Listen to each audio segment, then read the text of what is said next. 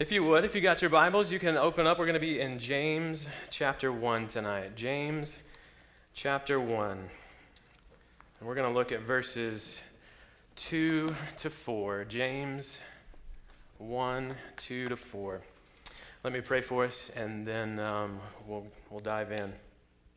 Father, we thank you this evening that you have provided us a firm foundation on which we can stand. Lord, we pray tonight that as we dive into this familiar text, that we would be reminded of your grace and your mercy in the midst of the storms of life.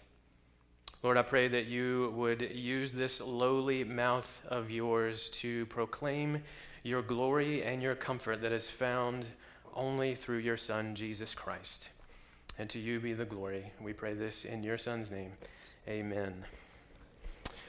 In the book Unbroken, Laura Hillenbrand details the incredible story of how Louis Zamperini faced and overcame numerous trials over the course of his life.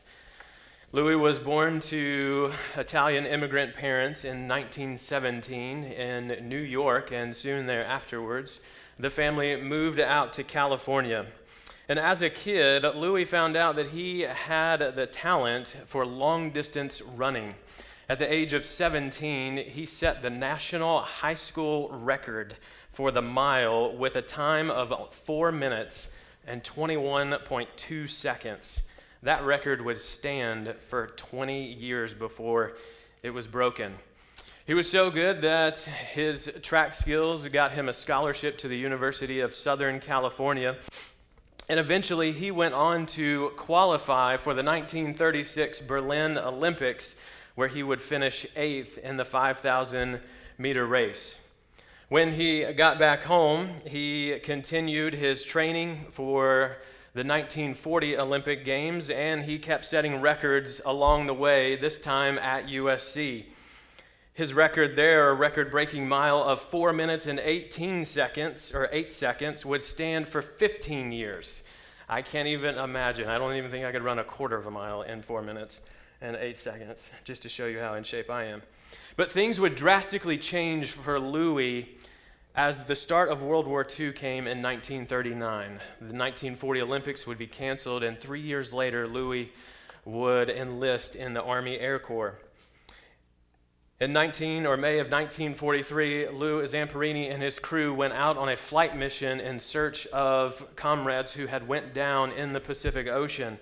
But while they were searching over the ocean, his plane suffered mechanical failure and also crashed into the ocean. Only Zamperini and 2 of his other crewmates survived the crash. He would be stranded on a raft for a total of 47 days, where he endured hot weather, circling sharks. The only food that he had were the birds that landed on their raft, and the only water that he had came from collecting rainwater. And he also saw one of his 2 friends die while at sea.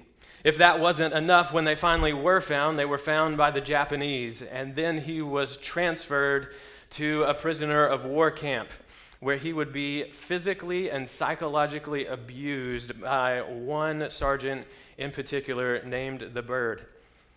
Even when he was moved from one camp to another, it always seemed like the Bird followed, and then the physical and psychological abuse would continue. His captivity would last for more than 2 years, and even the U.S. military pronounced him officially dead because they did not know where he was. He was released after the war ended in 1945 and returned home to the U.S., but his troubles didn't end there. Over the course of the next 4 years, the trauma that he experienced from war would be especially rough on him and his family, particularly his wife. He would be consumed with alcoholism. His addiction there almost ended his marriage. And it wasn't until 1949 that he just so happened to go to a Billy Graham crusade in Los Angeles, where he would hear the gospel and be converted. From that point on, he would spend the rest of his life working with troubled youth, young boys in particular, and would even traveled back to Japan in 1950 to personally forgive his tormentors. In a separate book that was completed just 2 days before his death, Louis Zamperini, reflecting back on his life, penned these words. He said, "The greatest lesson of my life is perseverance. Never give up. It's like my brother said, isn't 1 minute of pain worth a lifetime of glory?" You see, trials and adversity in life are nothing new in a fallen world, especially for God's people. But the way that we view our trials and respond to them can make all the difference. As Zamperini learned, and as James will tell us tonight in our text, persevering through affliction from trials is worth an eternity of glory. Before we dive into our text, though, I think it is helpful for us to get a little bit of a background about who our author is and the circumstances surrounding why he is writing this letter, and a little bit about his audience.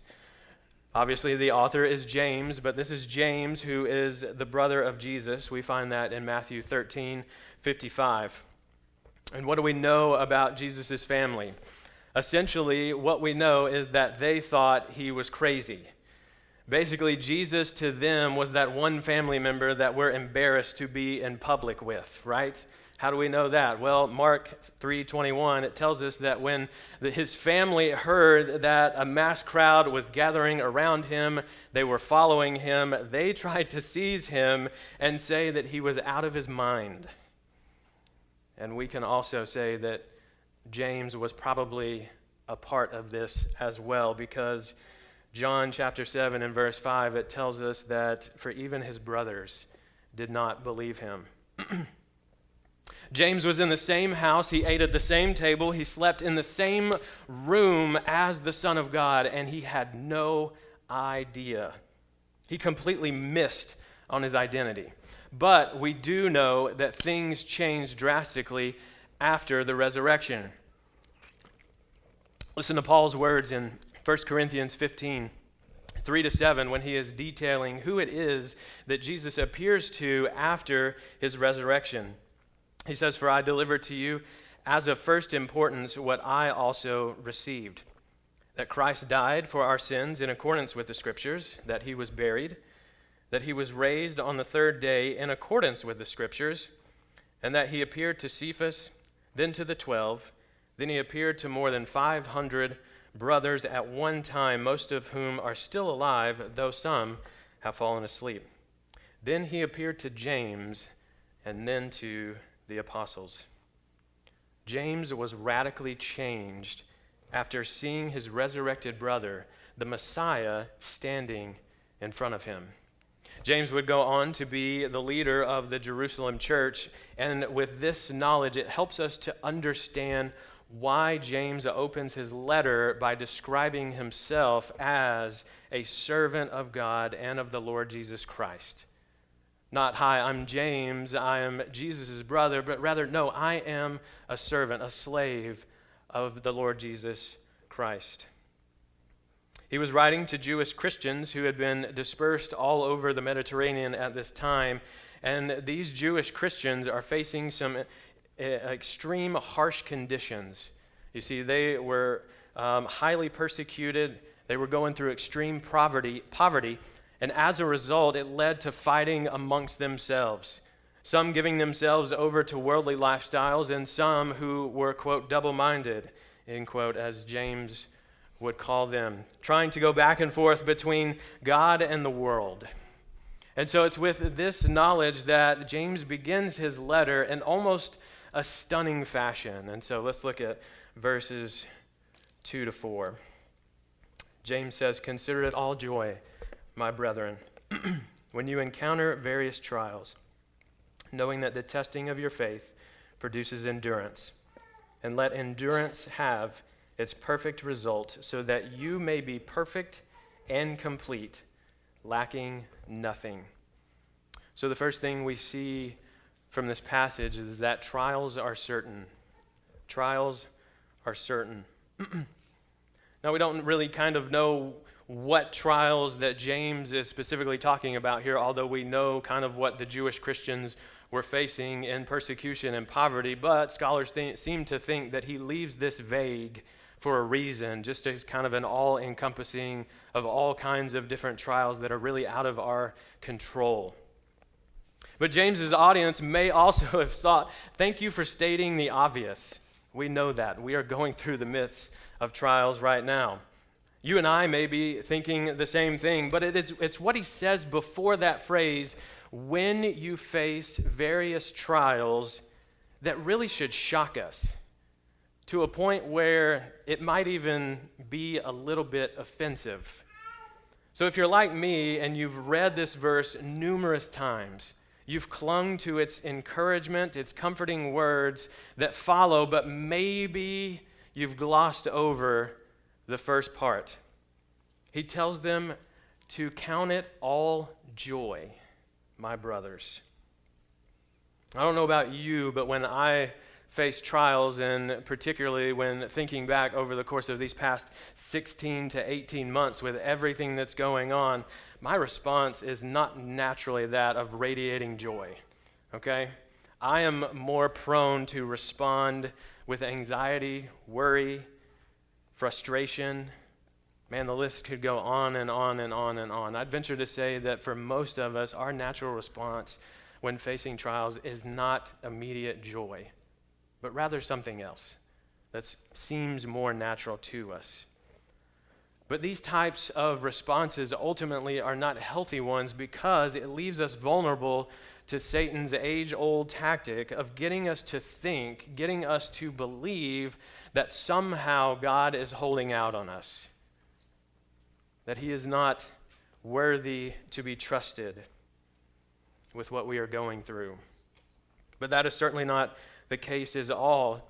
And James tells us, and actually this is a command, to consider it a joy to face various trials.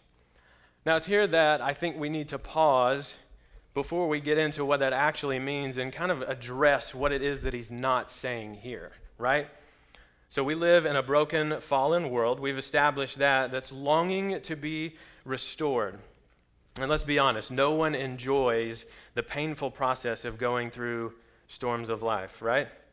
They don't necessarily bring smiles to our faces. So he's not saying that suffering is good. He's also not intending his readers and encouraging them just to flippantly encourage one another with shallow words. This is not merely a, hey, let's hang in there, or a, you got this, sending positive vibes your way kind of deal, right? Think about how it played out in John chapter 11 when Lazarus died. Mary and Martha are devastated, and they're waiting on Jesus to arrive. They are grieving tremendously. And how does Jesus respond when he arrives? It's not with, hey, consider this a joy that your brother died. There's a purpose here. Although there was, Jesus didn't say that. What does the text tell us? He says he wept. He wept with them, and he comforted them. So I think it's important to establish what James is not telling us here. But rather what James is trying to get us to view, he's trying to get us to see our trials in a Romans 8:28 kind of way. Not everything that happens in life is good. But when we understand that every trial that we face is under the sovereign hand of God, then it helps us to confidently say that all things work together for the good of those that love God, for those who are called according to his purpose, even in the midst of pain, tears, and sorrow. James wants us to pull back and to see the bigger picture here. There is so much more here when he says, count it all joy than just our happiness. For us, happiness tends to rise and fall on temporary things, okay? So I love food. I love to eat. It makes me happy until I eat too much, right? And then I don't want any part of that, right? So we tend to think of happiness in material things that make us temporarily happy. but rather joy is a choice despite my situation or circumstance. It is a sense of well-being that may at the same time embrace the sorrow, embrace the tears, the anger, or the pain. It's not denying those emotions. It's not denying those feelings that we have in the midst of trials, but rather it's choosing to take delight in God's goodness, both when life is going well and even when it is seemingly crumbling all around us. When James tells us to stop and consider it a joy to face trials, it is God himself and his glorious purposes that he wants us to stop and consider. It doesn't mean that we won't hurt, that we won't be tempted to respond with worry, panic, cry, but it does mean that we can echo the words of Job during his pain, "Blessed be the name of the Lord." I want us to notice something else, particularly about this verse, verse 2. He also tells us that we have the gift of one another. He is writing to the churches, to the brothers and the sisters.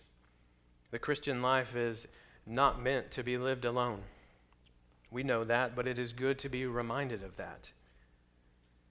And it's important to keep in mind as we think about the implications of this command. We're called to rejoice with one another. But on the flip side, we're also called to watch out for one another. We are called to bear one another's burdens. If we think about our past experiences with pain, with grief, with trials, a lot of times we think about our church family that is involved with those painful memories that helped us get through. But we should also heed a warning here from this letter about what can happen when we respond with trials the way our flesh wants to, the way that we naturally want to in a corporate manner, right? So there's division that's among these churches, these house churches that James is writing to. This group is a hot mess, right? If you look through these five chapters, he's going to address a whole host of things, okay? One of the greatest tragedies is the success that Satan has at dividing the body of believers when trials hit, because of the way that we are tempted to respond naturally. Friends, may we consider it a joy to face trials together and not let it become an opportunity to quarrel or to waver in thought or deed from the glorious purposes that God has for his body in difficult times. So first we see that trials are certain, but we also see that trials produce enduring faith. Trials produce an enduring faith. Verses 3 and 4a. He says, "For you know that the testing of your faith produces steadfastness, and let steadfastness have its full effect." So not only does James want us to stop and consider God and the future blessings that come from trials, but he also wants us to embrace trials with joy because of what they can produce. So essentially, trials are tests. They're tests. Now, I don't know about you, but I don't like tests, specifically when it comes to tests of endurance, okay? One of the most painful memories that I have from my life is from college baseball and the conditioning tests that we had to complete when we returned to campus every August. Okay, in high school baseball, I wasn't really pushed a whole lot. We weren't that good, so it was just kind of show up, let's play ball. I didn't really know how to work out, didn't really know how to get ready for a season. And so when I received the summer workout program right before I got there, I had no idea what I was getting myself into. So I show up in August before my freshman year, and after our first team meeting, I realized there's a running test I have to pass. And so we show up to the field on that particular day that we're scheduled, and we go to the right field foul pole. And our test was we had to run directly across the field, touch the left field pole, and then come all the way back in 60 seconds. We got a minute and 20-second break in between, and we had to do that 8 times. If you passed, you were good. You got to practice. If you failed, then you had to come back the next day, try it again. If you failed, you had to come back the next day. Essentially, you just had to keep retaking this test over and over and over until you passed. If that wasn't fun enough, my sophomore year, it got even better. We started at home plate, had to go to the right field pole, left field pole, back to home, and a minute 20 seconds, 2-minute break in between, and had to complete that 6 times. My body gave out. I was done after that. But this is not what James is getting at. This is not a pass-fail kind of test, and that was certainly not a joy of a trial to go through. Thankfully, I don't have to do those anymore. So our tendency is to view tests in a negative fashion, or at least I do. But James wants us to see tests of faith as something positive. He's not saying that these are tests to prove whether or not you have faith, but rather it's a test that is meant to grow faith. The Greek word here for test is doikamion. It's an interesting word. It's a rare Greek word that's only used in 3 other places in Scripture. One is in 1 Peter 6 and 7, or chapter 1, verses 6 and 7, where Peter is using the word to describe faith as genuine. The other 2 places are in the Old Testament. One is in Psalm 11, verse 7, and the other is in Proverbs 27, 21. James is using this word more like Psalms and Proverbs. There, it's used to describe the refining process that gold and silver go through to become just that, gold and silver. So what does that mean for our faith? It means that the trials of life are God's way of purifying a faith that already exists. He's removing the impurities. Just as muscles grow and become stronger through the pressure and resistance of weight, such is our faith when it faces hardships. And then it produces steadfastness, endurance. In other words, God is teaching us how to persevere. Malcolm Muggeridge, love that name, by the way, was an English journalist and known for his satirical writings. He was a spy for England during the Second World War. And later on in his life, after he became converted, was very outspoken against the sexual revolution and the culture, really standing up for the faith in the public sphere. He would write these words on the subject of persevering and facing trials. He said, quote, "Contrary to what might be expected, I look back on experiences that at the time seemed especially desolating and painful with particular satisfaction. Indeed, I can say with complete truthfulness that everything I have learned in my 75 years in this world, everything that has truly enhanced and enlightened my existence, has been through affliction and not through happiness, whether pursued or attained." That's a hard pill to swallow for the live your best life now crowd. We live in a world of instant gratification. If you want it, you can go get it now. We don't have to wait on it. Somehow we figured out, even when it comes to physical fitness and weight loss, that we can cut corners and still get results. But that's not the case here. And sadly, when it comes to faith, we are tempted to want it to be the same way. We want the purification without the pain and the pressure. But the Lord tells us here, James reminds us here, that results take time. We must be patient. A good example of that is in Hebrews chapter 11, where you have all the heroes of the faith. The writer of Hebrews goes through all of them. He's detailing their lives all throughout the Old Testament. He's reminding them, by faith, by faith, by faith. They did this, they accomplished that, they endured this. Yet each one of them, here in verse 39, chapter 11, verse 39, listen to these words. It says, "And all of these, though commended through their faith, did not receive what was promised."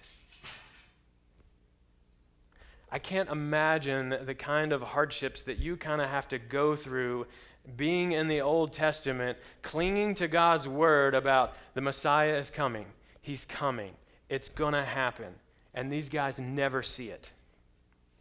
But yet the Lord, in his goodness and in his graciousness, allows each one of them to get a little bit of a glimpse. Like this morning in teaching the 3rd through 5th grade class, we were talking about Moses and the Israelites. They had approached the promised land and then had to wait 40 years before they could enter. Moses is getting near the end of his life before Joshua takes over. And what does the Lord allow him to do? He allows him to see the promised land before he dies. He allows him to get a glimpse of what he had promised Israel. He allowed each one of them to get a glimpse that, yes, it's coming. You have to take my word for it. Then in chapter 12, he flips to this side of the cross, specifically in verse 2, and he uses Jesus as our encouragement to follow. Listen to these words. Verse 2, he says, "Looking to Jesus, the founder and perfecter of our faith, who for the joy," there's our word, "that was set before him endured the cross, despising the shame, and is seated at the right hand of the throne of God." You see, when we take our eyes off of this world and we fix our gaze on him, then trials will be a joy to you and to me, because we will learn how to know, love, and trust him like we never have before. So first we see that trials are certain. Second, we see that trials produce an enduring faith. And then lastly, we see that trials remind us of the ultimate goal. Last part of verse 4. He says that you may, here's the result, that you may be perfect and complete, lacking in nothing. So what's the goal? To have a more complete, mature, deepened faith. Paul puts it another way in Romans chapter 5, specifically verses 3 to 5. He says, "We rejoice in our sufferings, knowing that suffering produces endurance, and endurance produces character, and character produces hope. And hope does not put us to shame, because God's love has been poured into our hearts through the Holy Spirit who has been given to us."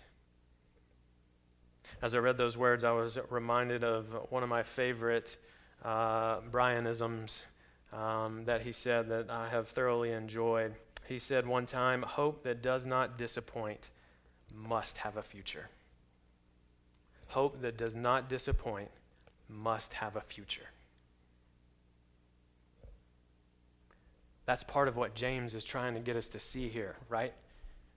A faith that endures through trials. He's trying to get us, pull us back to see the bigger picture, get us to look ahead to that future hope. And buddy, it doesn't disappoint.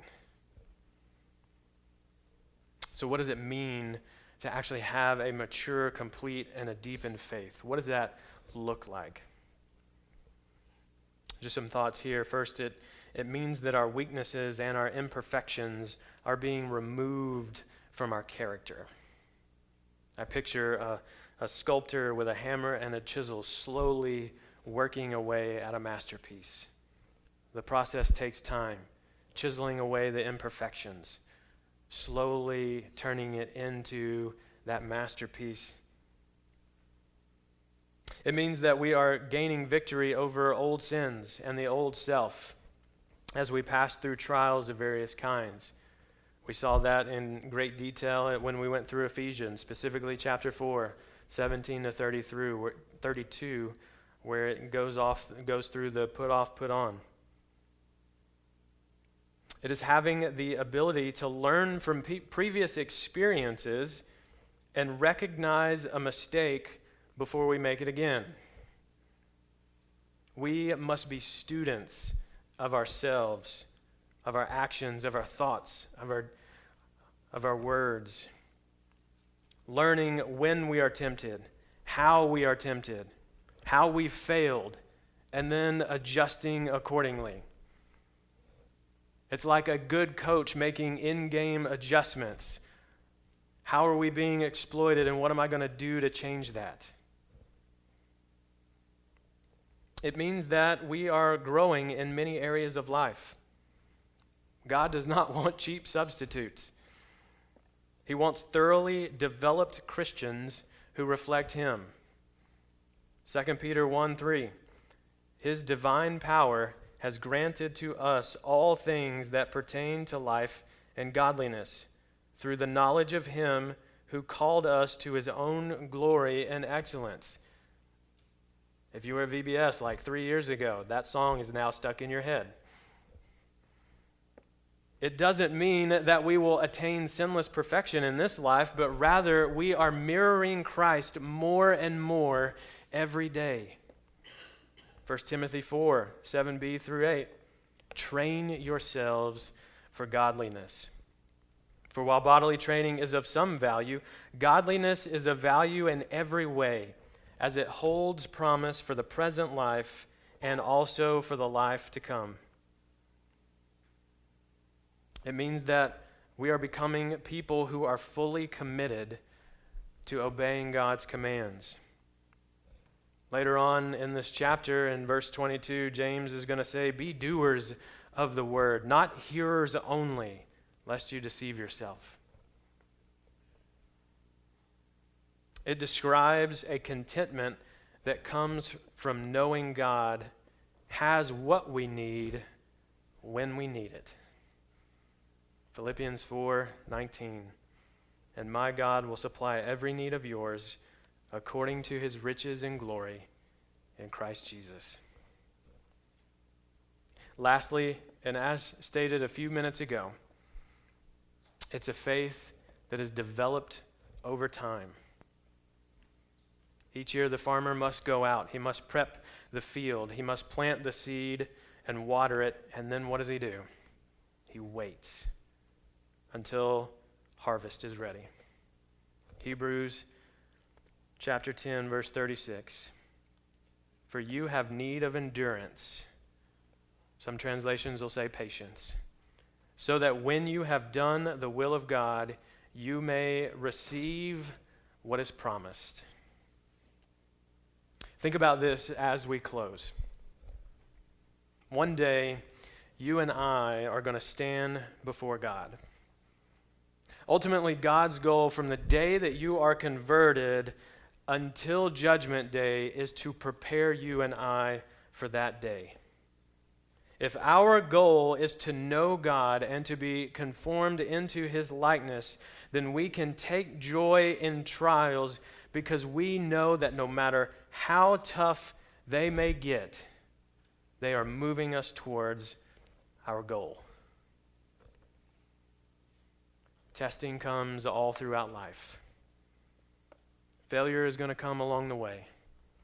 But James fully expected those believers, and he fully expects that you and I will respond with trials with joy because he understood that that process is producing a deeper, a more certain faith that one day is going to carry us across that finish line to hear those sweet words, well done, thy good and faithful servant. Let's pray. Father, we thank you that your word speaks speaks to us even in our deepest and darkest valleys. Father, we thank you that you are a God who is with us even in those dark times. And Lord, I pray that even now as we go through trials that we are facing, maybe individually, as a body, as a country, as a nation, and this world, Lord, I pray that we would echo these words that we cherish so dearly, that we would consider it a joy to face what we are facing, because we know ultimately you are purifying our faith, you are purifying your bride, and you are preparing us for the day where we are made perfected. Lord, I thank you for these encouraging words that you have given to us this evening. May we fix our eyes upon you tonight, and may you go with us as we depart from here. And we ask this in your Son's name. Amen.